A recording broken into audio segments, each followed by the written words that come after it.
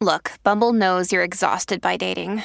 All the, must not take yourself too seriously, and 6'1" since that matters. And what do I even say other than, hey? Well, that's why they're introducing an all-new Bumble, with exciting features to make compatibility easier, starting the chat better, and dating safer. They've changed, so you don't have to. Download the new Bumble now. Another day is here, and you're ready for it. What to wear? Check. Breakfast, lunch, and dinner? Check. Planning for what's next and how to save for it? That's where Bank of America can help. For your financial to-dos, Bank of America has experts ready to help get you closer to your goals. Get started at one of our local financial centers or 24/7 in our mobile banking app. Find a location near you at bankofamerica.com/talktous. What would you like the power to do? Mobile banking requires downloading the app and is only available for select devices. Message and data rates may apply. Bank of America N.A., member FDIC. Hey there, this is Justin Bartha. I made a funny new podcast, King of the Egg Cream. It has the greatest cast in the history of podcasts with actors like Louis Black. I'm torn by my feelings for two women. Bobby Cannavale. You can eat it, or if someone hits you, you can put it on your cut. Melanie Linsky. I wonder what these marvelous things are that look just like boiled chicken feet. Jason Ritter. I can break things and pick locks and kill people. Michael Stuhlbarg. The whole point is to inspire people that they should make themselves better. Ari Grainer. No, don't whet its appetite. What are you, an idiot? Me, Justin Bartha. That's not just any egg cream, that's a Lemke's special. And all narrated by the hilarious Richard Kind. This is the story of Harry Dalowitz and how he rose from nothing to become New York's King of the Egg Cream.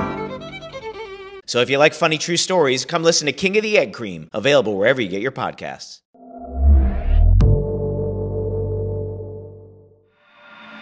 Realm presents Tales Beyond Time, Episode 1. Hello, fellow travelers, and welcome to Tales Beyond Time, presented by Realm. Realm is an audio entertainment company, which is just a fancy way of saying we love to put stories in your ears.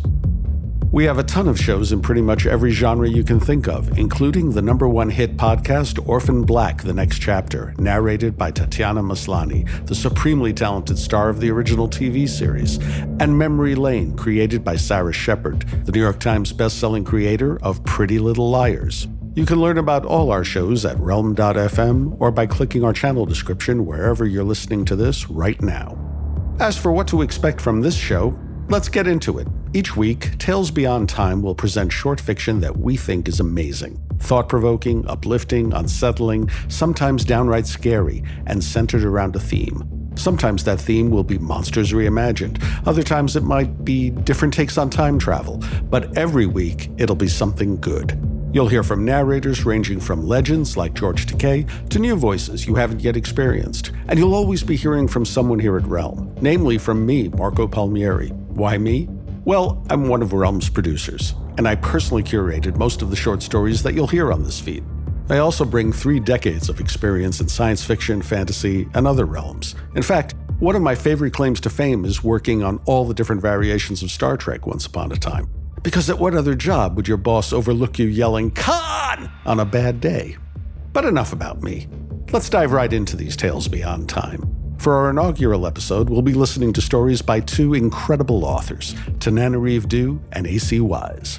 Tananarive Due is known for a lot of things, winning an American Book Award, an NAACP Image Award, and a British Fantasy Award.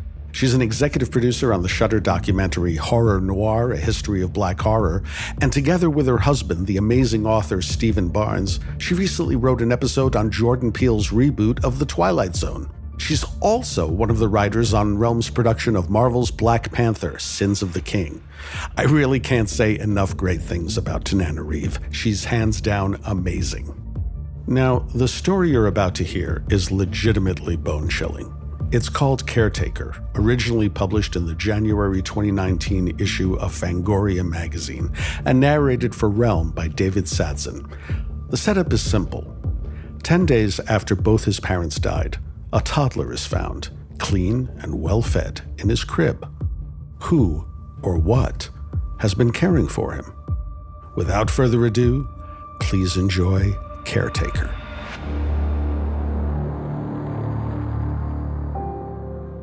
Caretaker. toddler survives in apartment for 10 days after murder-suicide. Gracetown, Florida. A Florida toddler, 2-year-old Carson Emery, has been rescued from a Gracetown apartment building after 10 days, apparently left alone after his parents' murder-suicide. Police report that the child was found clean and well-fed in his crib. In the room across from his, the bodies of his parents, Frank Emery, 35, and Rochelle Emery, 32, had been decomposing behind a closed door. Because of a bedroom window that seemed deliberately left open during the recent cold snap, no other residents in the building realized that the bodies were in the top-floor apartment. Residents say they never saw anyone enter or leave the apartment. The landlord believed the family was out of town and was collecting their mail. "The one thing we know for sure is that this child didn't take care of himself," said Gracetown Police Chief Althea Grant. "Someone was either living there with him or coming in and out of that apartment to feed and dress him, keep him quiet, and make sure those bodies were not found." Police are baffled by the case, since the mystery caretaker was not considered a suspect in the deaths. An investigation has revealed that Rochelle Emery poisoned her husband and herself after she discovered his affair with a coworker. A suicide note taken into evidence from the scene matches her handwriting, police report. Frank Emery taught math at Tallahassee Community College, and Rochelle Emery wrote about magic and ritual in a popular blog called Gracetown's Things Unseen. Carson Emery, now in foster care, is an only child. The family's dog is missing.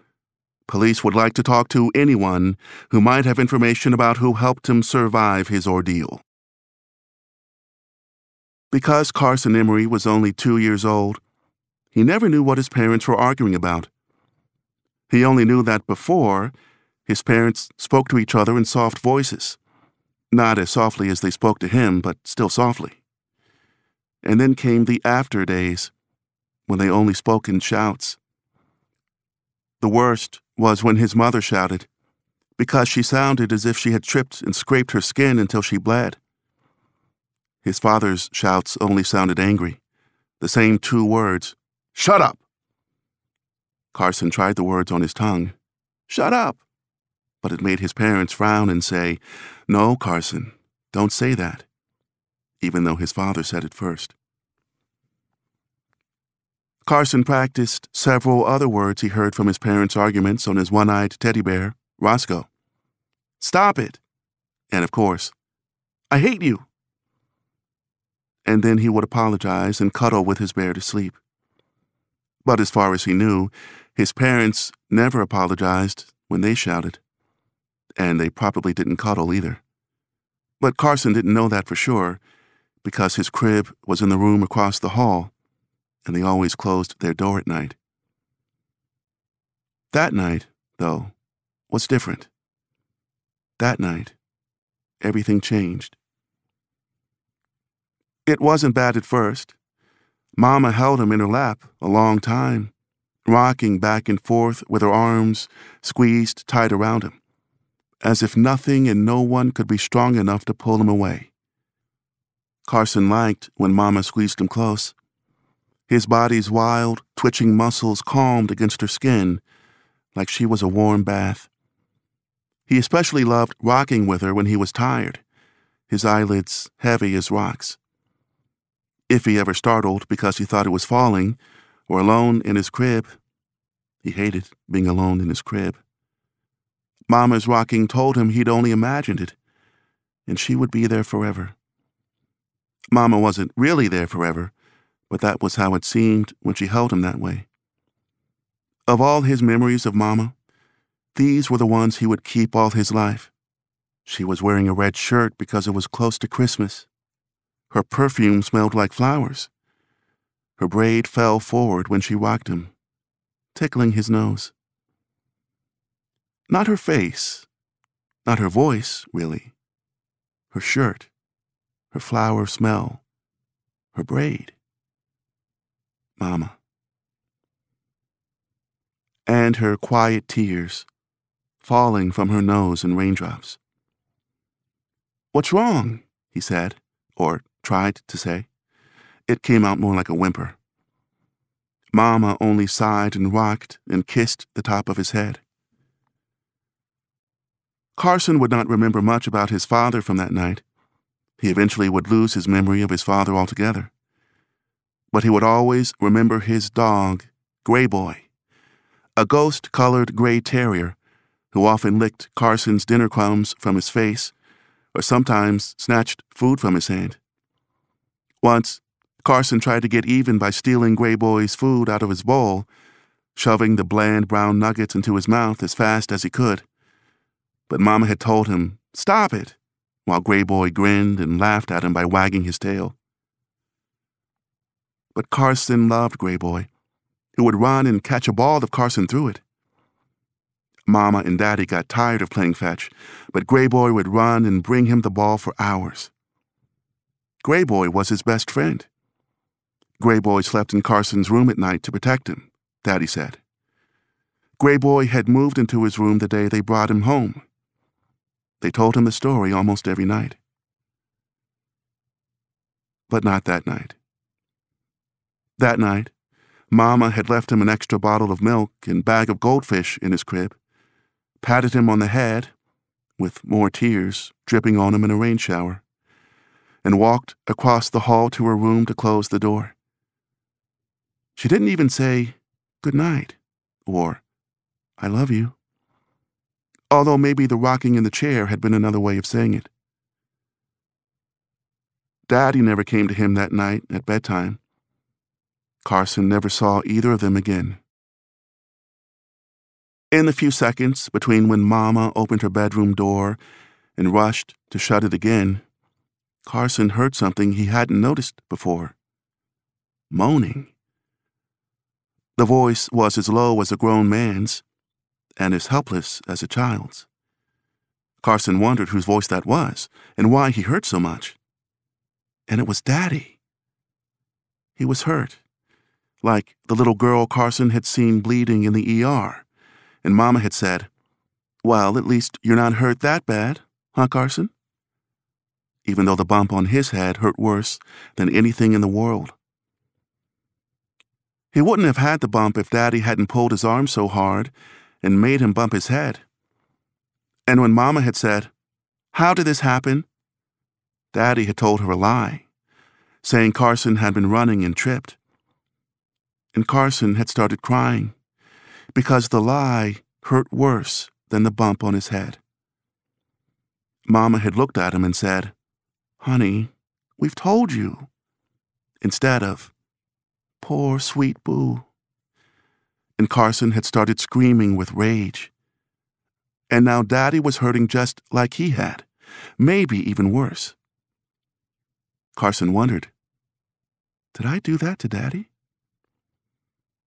If he had, he hadn't tried to. That trip to the ER had been days ago, and Daddy had whispered to him that night, "I'm sorry, little man. That won't ever happen again." That was the first time Carson had seen Daddy cry, when Mama wasn't with him. Carson hadn't thought about Daddy's hard yank again until he heard his soft moaning behind the click of the door.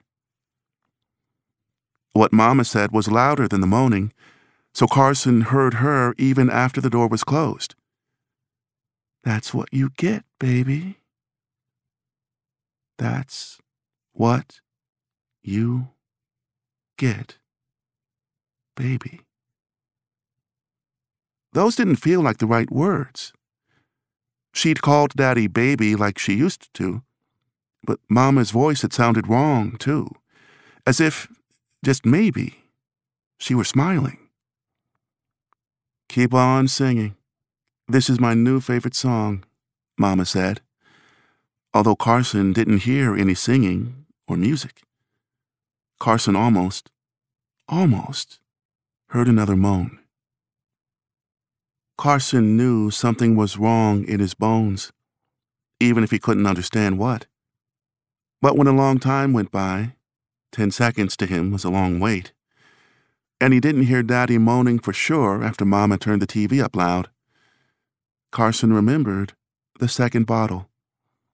Mama never let him have bottles at bedtime anymore, and he savored the sweet milk, still warm. His tummy was already full from dinner, but he settled against his pillow in his favorite bottle-drinking pose and forgot he had ever heard moaning. Gray Boy whined and paced outside his parents' closed door all night. The door never opened again, even when the sun was shining. Not ever.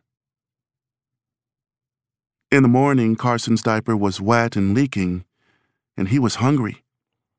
He emptied the bag of goldfish all over his mattress. Mama should know he never ate goldfish for breakfast. And Gray Boy was barking, making a racket. Oh, but Carson was mad. He cried as loudly as he could, shaking the crib bars, until he could not catch his breath. He tore off his sopping diaper and threw it across the room, and it stained the wall. Good. His skin was damp, and he was colder than he had ever been, or at least since yesterday. It had been daytime so long, it might already be night soon. Carson's parents had never waited so late to feed him his breakfast and change his diaper. When Carson was exhausted from crying, and Gray Boy was finally quiet too, looking sad as he sat in front of his parents' door, Carson decided to go to their room and wake them up. He had been able to climb out of his crib for a long time, although Mama always said, No, Carson, don't do that." But he was ready for a big bed without bars.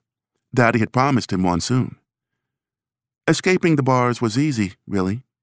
Carson hoisted himself up in the corner of the crib and balanced himself across the V. Then, hanging on tightly, he carefully swung his legs over until they dangled. And then he dropped. He stayed on his feet when they hit the floor. Gray Boy came to him, wagging his tail and licking his face. Gray Boy probably wanted to tell him he wasn't supposed to climb out, but Gray Boy did plenty he wasn't supposed to. Plenty. Carson ran across the hall to the closed door, already practicing the mean words he would say when he saw them. He reached up for the doorknob, and it was locked. Locked! Carson cried and screamed again, but Mama and Daddy would not open the door. For the first time, Carson wasn't just mad. He was scared. In a moment of fear, he almost remembered Daddy's moaning and Mama's wrong words.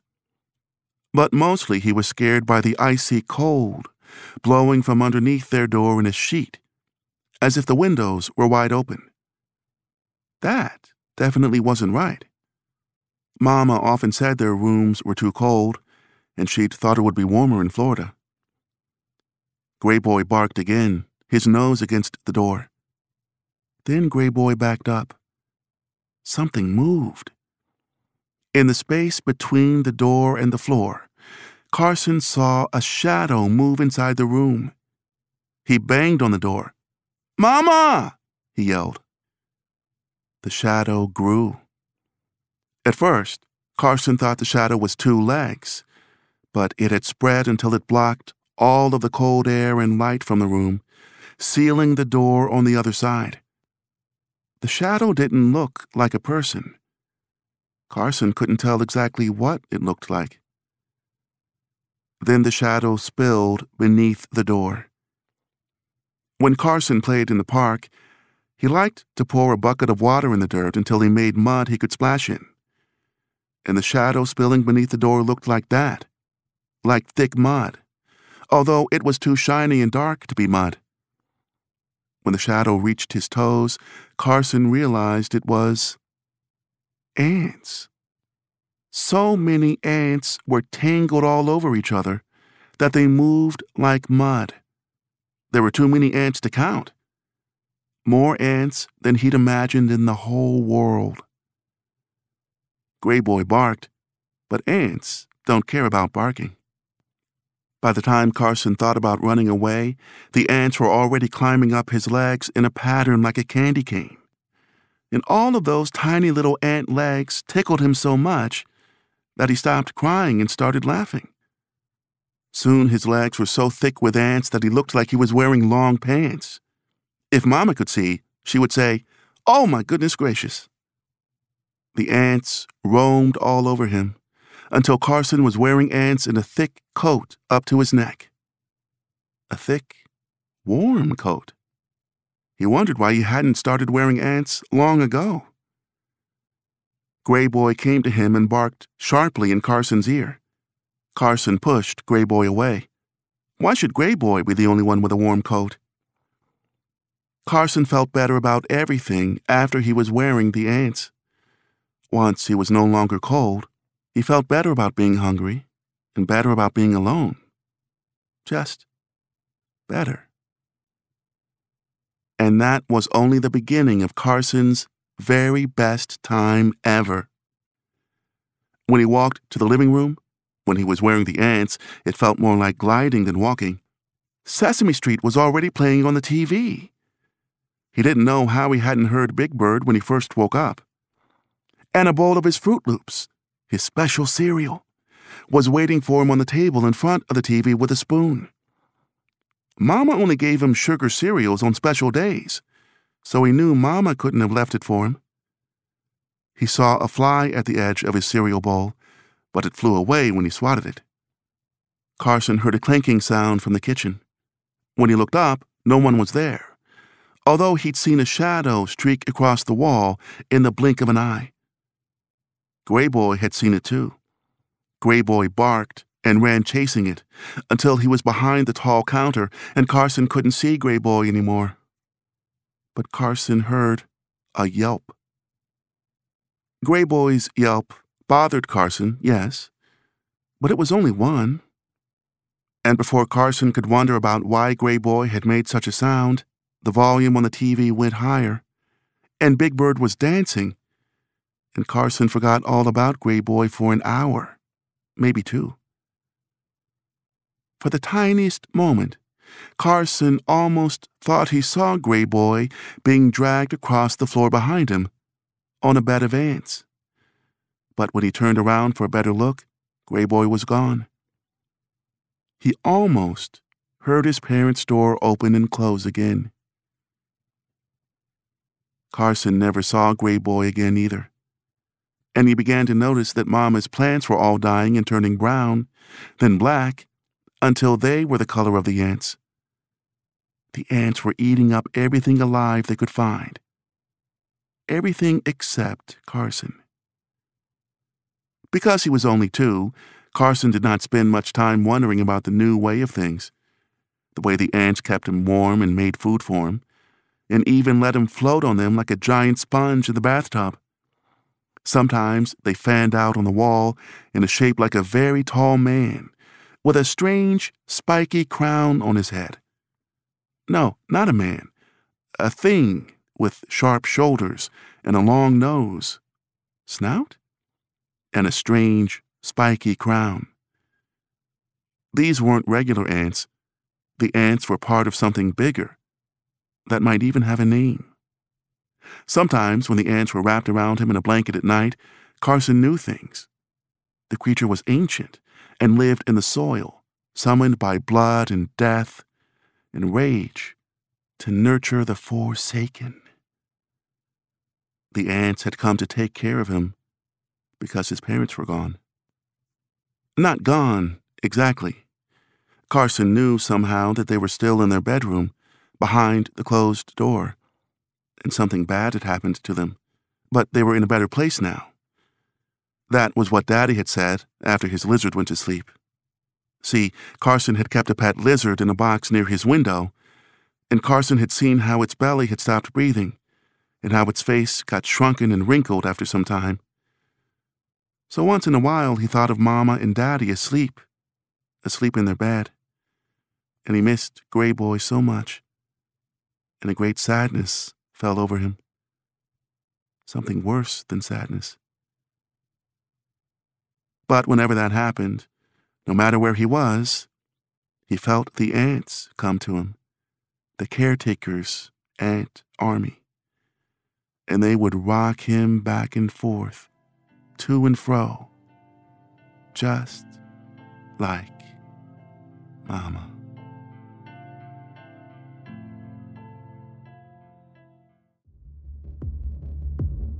Well, fellow travelers, was that a doozy or was that a doozy? If you feel like you need to turn on all the lights and, I don't know, make a batch of cupcakes and watch Nailed It or something, I wouldn't blame you. But don't, because I have just the thing that'll help. Our second story is, shall we say, a bit more whimsical. Award-winning writer A.C. Wise has created a delightfully fun step-by-step guide to hosting your very own murder mystery party. It's sort of a love letter to haunted house stories, like The House on Haunted Hill, or The Haunting of Hill House, or every other movie or TV show with the words house and haunt in it. A.C. Wise has been a finalist for the Nebula Award, the Sunburst Award, the Lambda Literary Award, and the Aurora Award, and I couldn't be more excited to share some of her stories in audio for the first time anywhere. For your listening pleasure, here's How to Host a Haunted House Murder Mystery Party, originally published in issue 12 of Bourbon Pen and narrated for Realm by Caitlin Kelly. How to Host a Haunted House Murder Mystery Party. Choose your setting. Find a large house with lots of rooms. One where the light switches are far enough away from each door that your guests will have to step into the room to turn them on. If possible, find a house where the electricity is fragile. Keep an eye on the weather report and schedule accordingly. A basement and an attic are essential, the former with a wood pile and a cast iron stove, the latter with dress forms, an old hobby horse, dolls no one has thought about in years, and at least one antique steamer trunk large enough to hold a body. There should be mirrors in odd and unexpected places.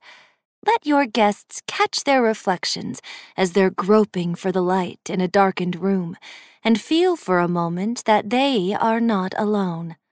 Eventually, they will realize it's only a mirror. But that moment of pure terror is enough to set the mood. From that point on, they will continue to glance in the direction of the glass, wondering whether the reflection in the corner of their eye could really be them. There should be plenty of bedrooms, but few bathrooms.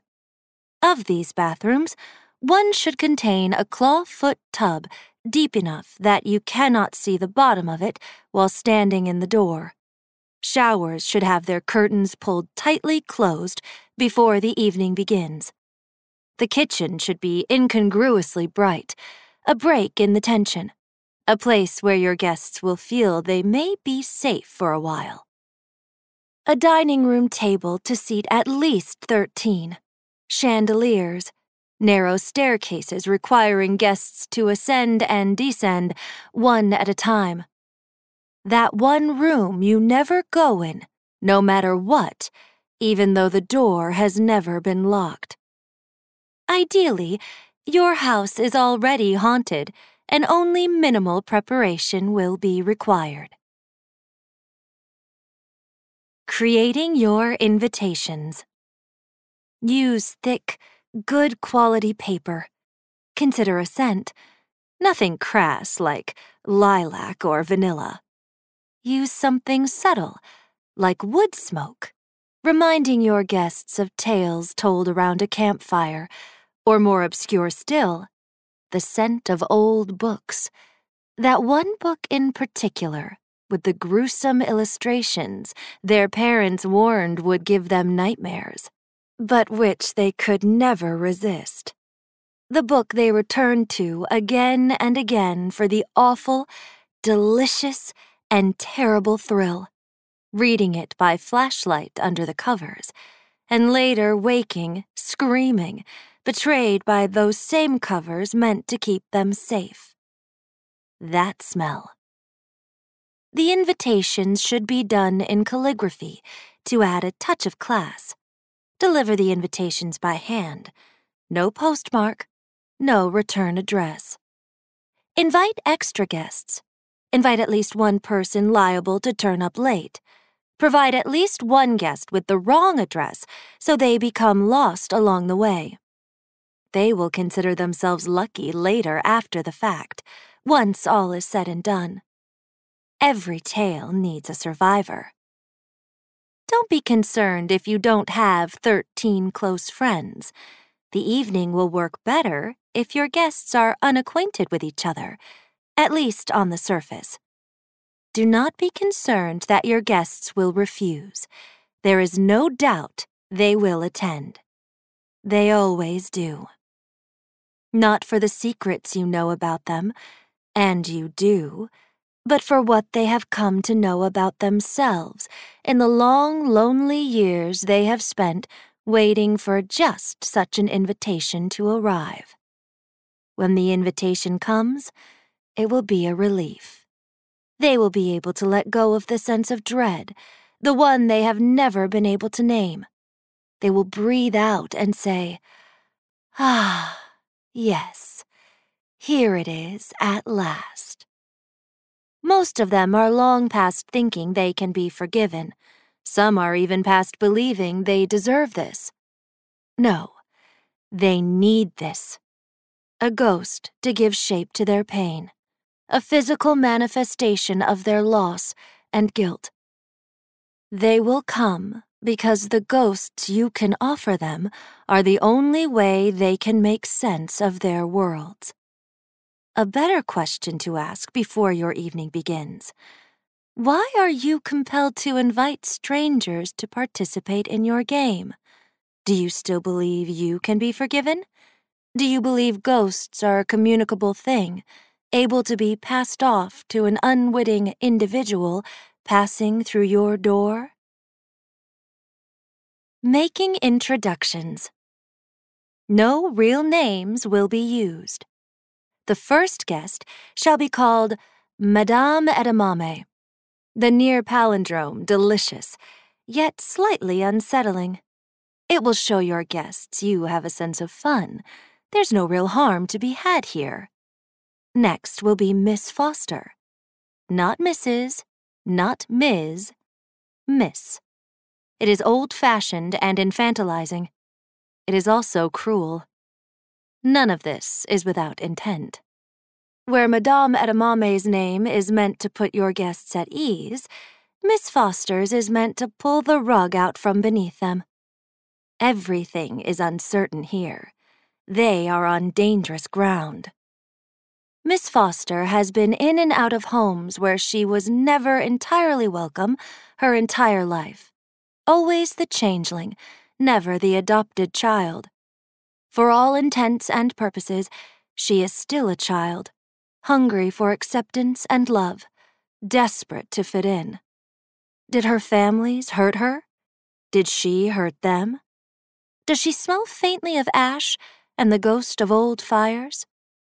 A little mystery in the guests adds to the mystery in the game. Some names will be more common. This is Mr. Evans. Just that. Nothing less, nothing more. There is also Mr. Espadrille, young Mr. Cleves, Mrs. Hanover, Father Crispin, Elizabeth, no last name given, Mr. James, Mr. Otterly, and Captain Frank. There must always be a military officer invited to such affairs, though Captain Frank prefers her given name of Jane. She's put the war behind her after all, even though she will show up to your party wearing every medal she's earned. Don't forget to count yourself.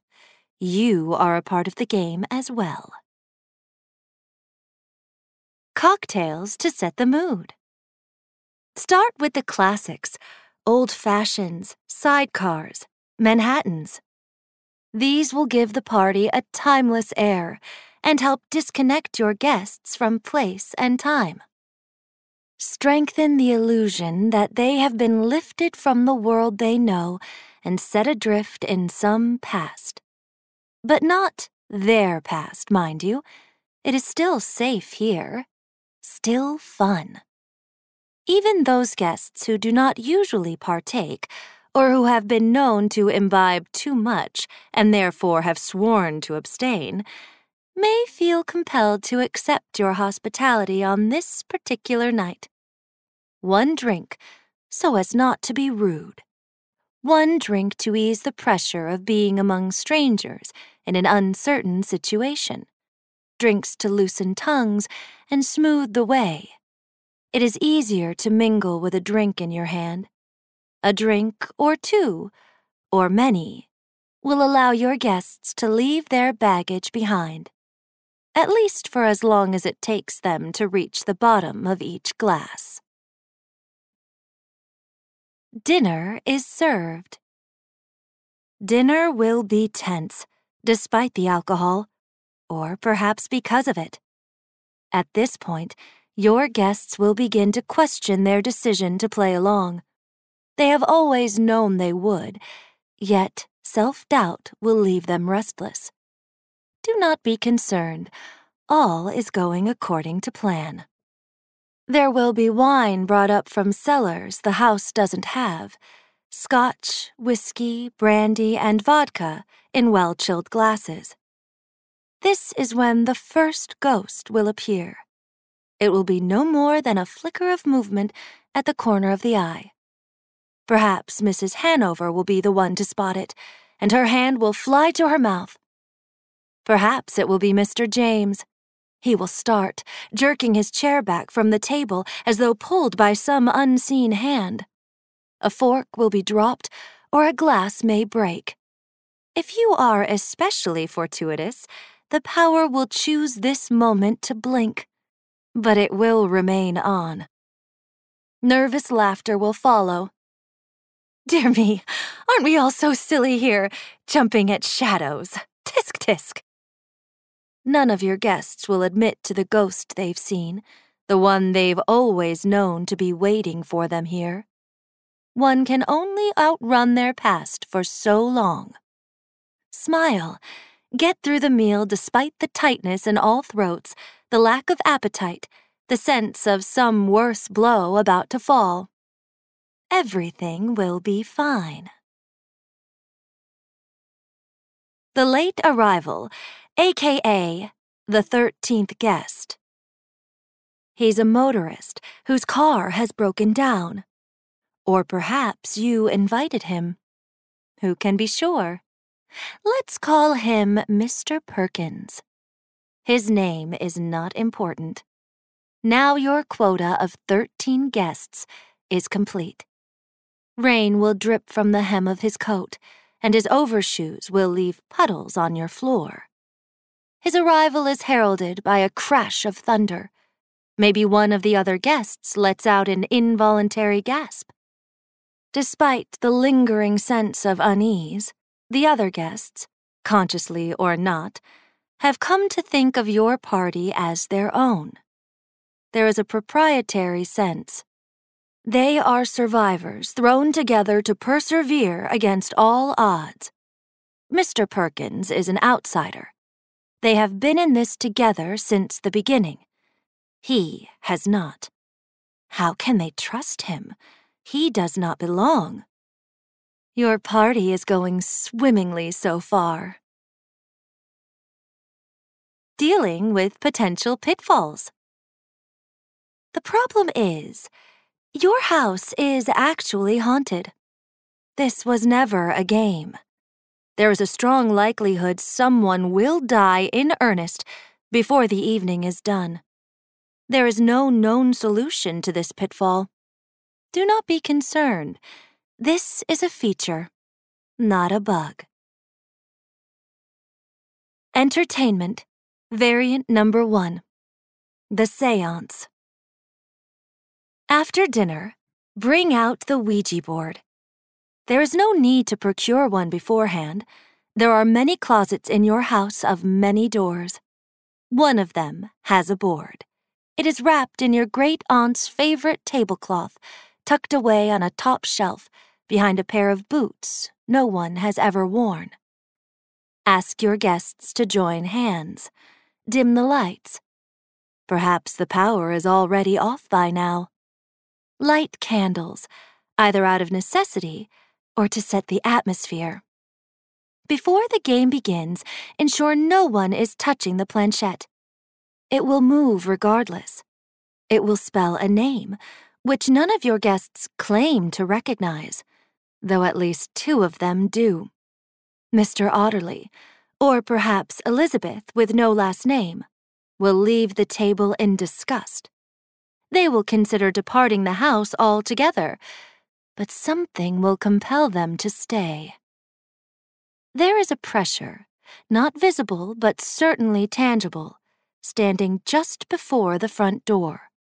To pass through it is to drown.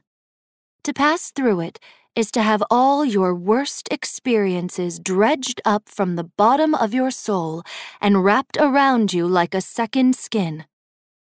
No one ever notices it coming into the house. Everyone notices when they try to leave. You have ceased to notice it at all. Entertainment. Variant number 2. Blind Man's Bluff. This game is traditionally played outdoors. However, your sitting room is more than large enough to serve. Perhaps it was once a ballroom? Draw the curtains against the lightning. Madame Edamame will wear the blindfold. Have your guests stand around her in a circle and spin her until she is dizzy and nearly falling down. The alcohol will help in this regard. As she reaches to steady herself, your guests will scatter and hide themselves away, beneath the grand piano, behind the tight-drawn curtains, inside the curio cabinet, where the good china and glass figurines used to be displayed, the one with the shelves taken out long ago. Madame Edamame will stumble.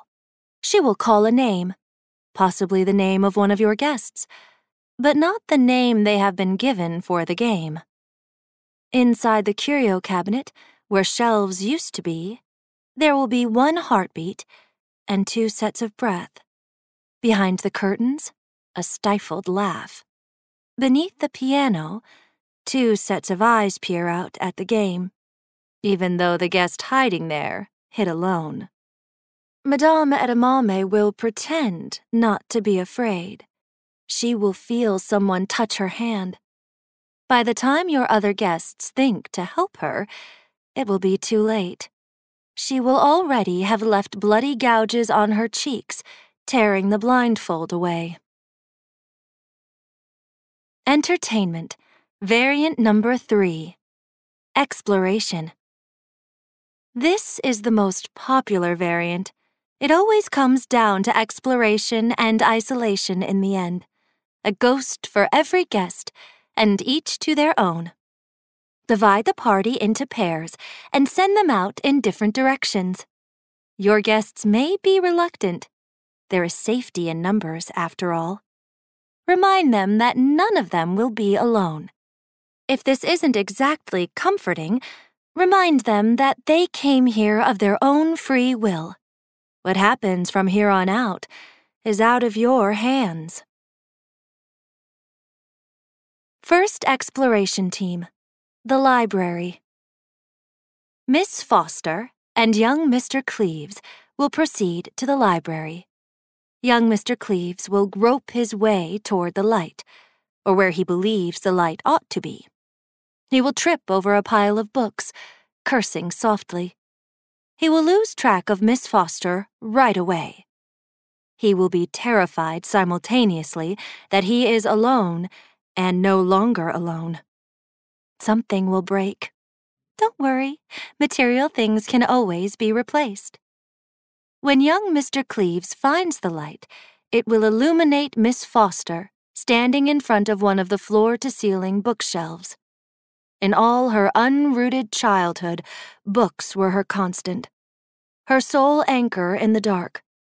Her lips will move, but young Mr. Cleves won't be able to make out the words. He will be profoundly grateful for this fact.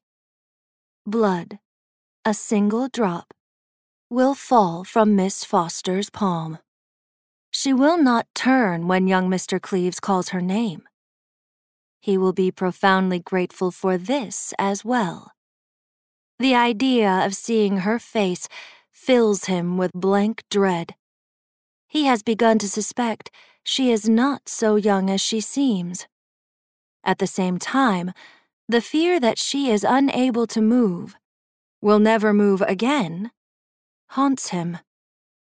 He cannot leave her here, but he cannot bring himself to touch her shoulder either, as if a haunting could be passed along like a communicable disease. He will be forced to admit to himself that he was hoping for something more, exploring a dimly lit house with a lovely and fragile young woman, girl. He will feel small, seeing his impulse to chivalry for the base thing it is. His pulse will slow. It will slow continually, each beat more distant from the next. Paradoxically, his breath will speed with the waiting, which will seem interminable, waiting to see whether the distance between one beat and the next becomes too vast, and they stop. Second exploration team, the basement. Mr. James and Captain Frank will make their way to the basement. They will reach the bottom of the steps before they find the light. The basement smells of dust and the memory of rain, something sweet and sharp and long buried underlying both. The woodpile and the glowering pot-bellied stove will greet them. Mr. James will be reminded inexplicably of his father. He will pick up the axe, even though the blade is sunk deep into one of the logs, abandoned mid-chop, and it will require a great amount of effort to pull it free.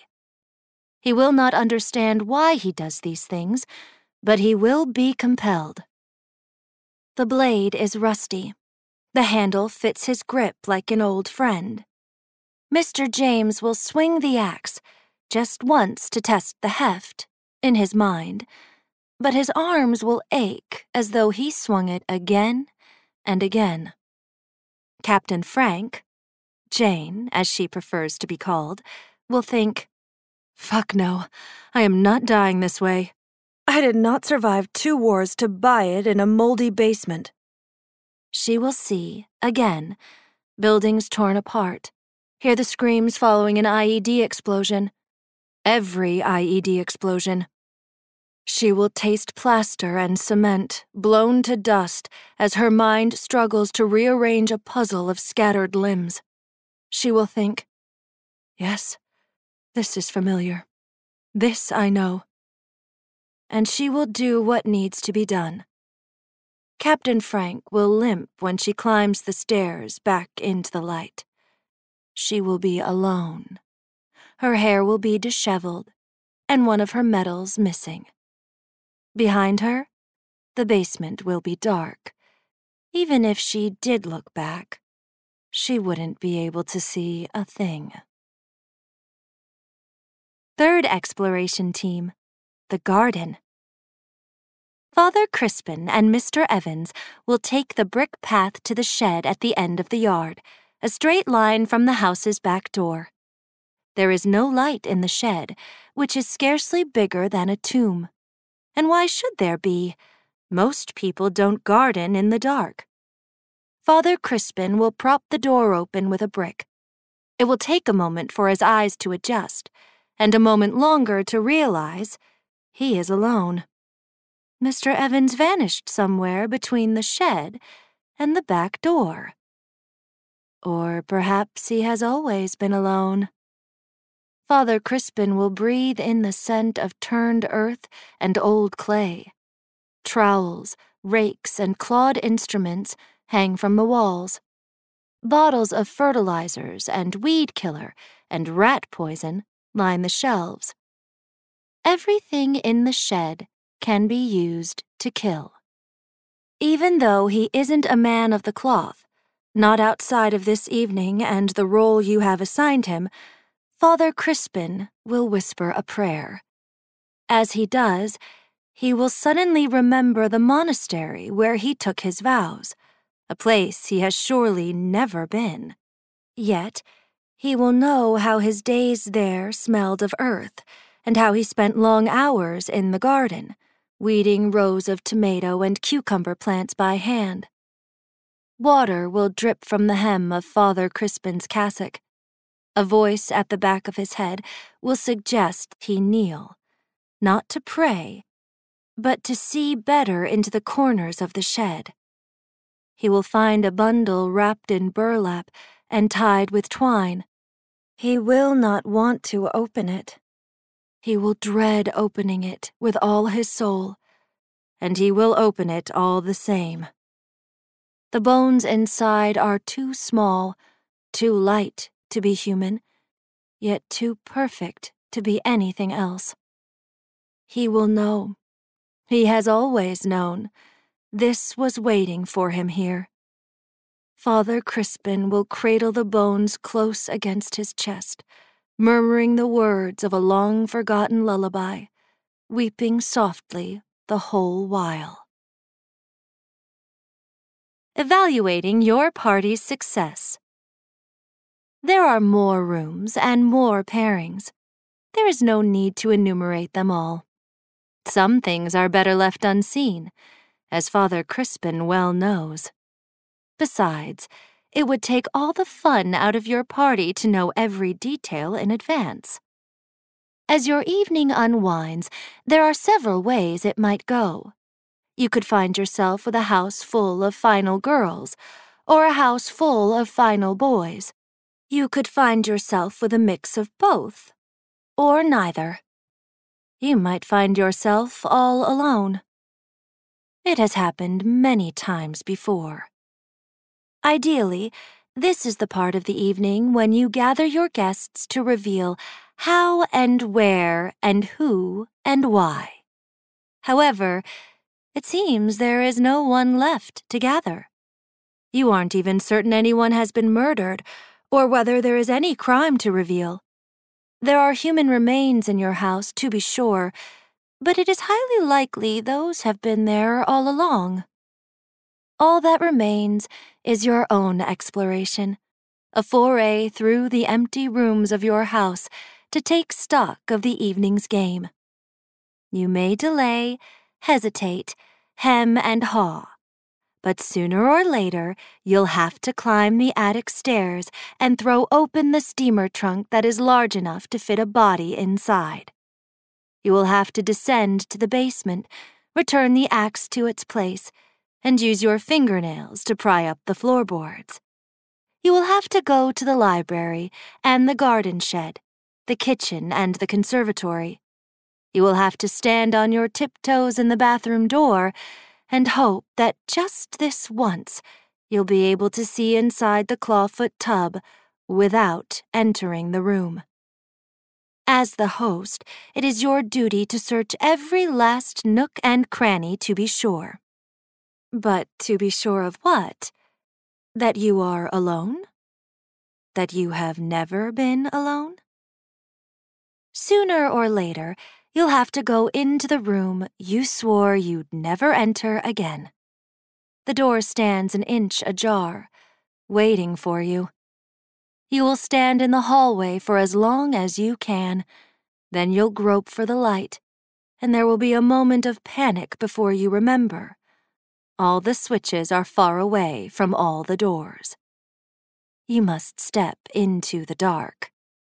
This darkness is physical, like dropping into a pool. It closes over your head, and maybe this time, just this once, you really will drown. Maybe it's better not to reach for the light. If you do, you'll know the faceless thing in the corner isn't just a shadow. You'll know that in the closet, there's a hanged girl. Someone is waiting in the corner, by the crib, by the old hobby horse, by the rocking chair, where no one has sat for years. They were in the room a moment before you. They just left. They must have passed you in the hall, close enough to touch. If you reach for the light now, a hand will reach back for you. Fingers will brush across your skin. But if you wait long enough, if you refuse to act, the decision will be made for you. Your eyes will adjust. The shadows in the corner, in the closet, under the bed, by the chair, will coalesce. You will see, even if your eyes are closed. There are so many ways to host a haunted house murder mystery party, but there is only one way this can end. This room, this house, your life have all the hallmarks of a haunting. You should know by now. You cannot be forgiven. By now, you should need a ghost to make your pain real. But standing paralyzed in the door, counting the space between one heartbeat and the next, you can't help but ask yourself over and over again, what did you do to deserve this?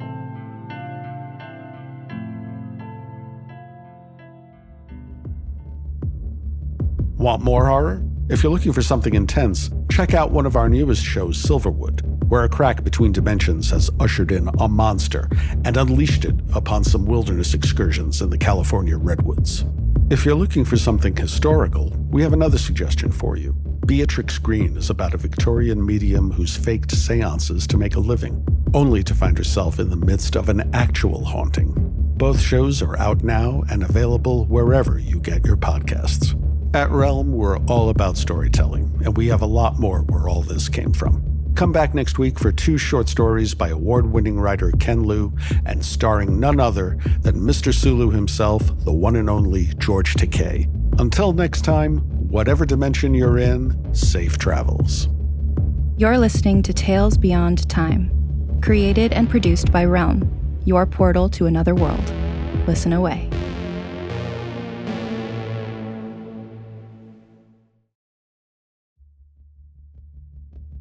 Tales Beyond Time, Episode 1, features Caretaker, written by Tanana Reeve-Dew, and How to Host a Haunted House Murder Mystery Party, written by A.C. Wise. It's produced by Mary Asadolahi and Marco Palmieri, associate produced by Alexis Latshaw, and executive produced by Molly Barton. Hosted by Marco Palmieri and performed by David Sadson and Caitlin Kelly. Audio produced by Tie Def Studios. Additional editing by Nicholas Papaleo. Cover art by Kendall Thomas.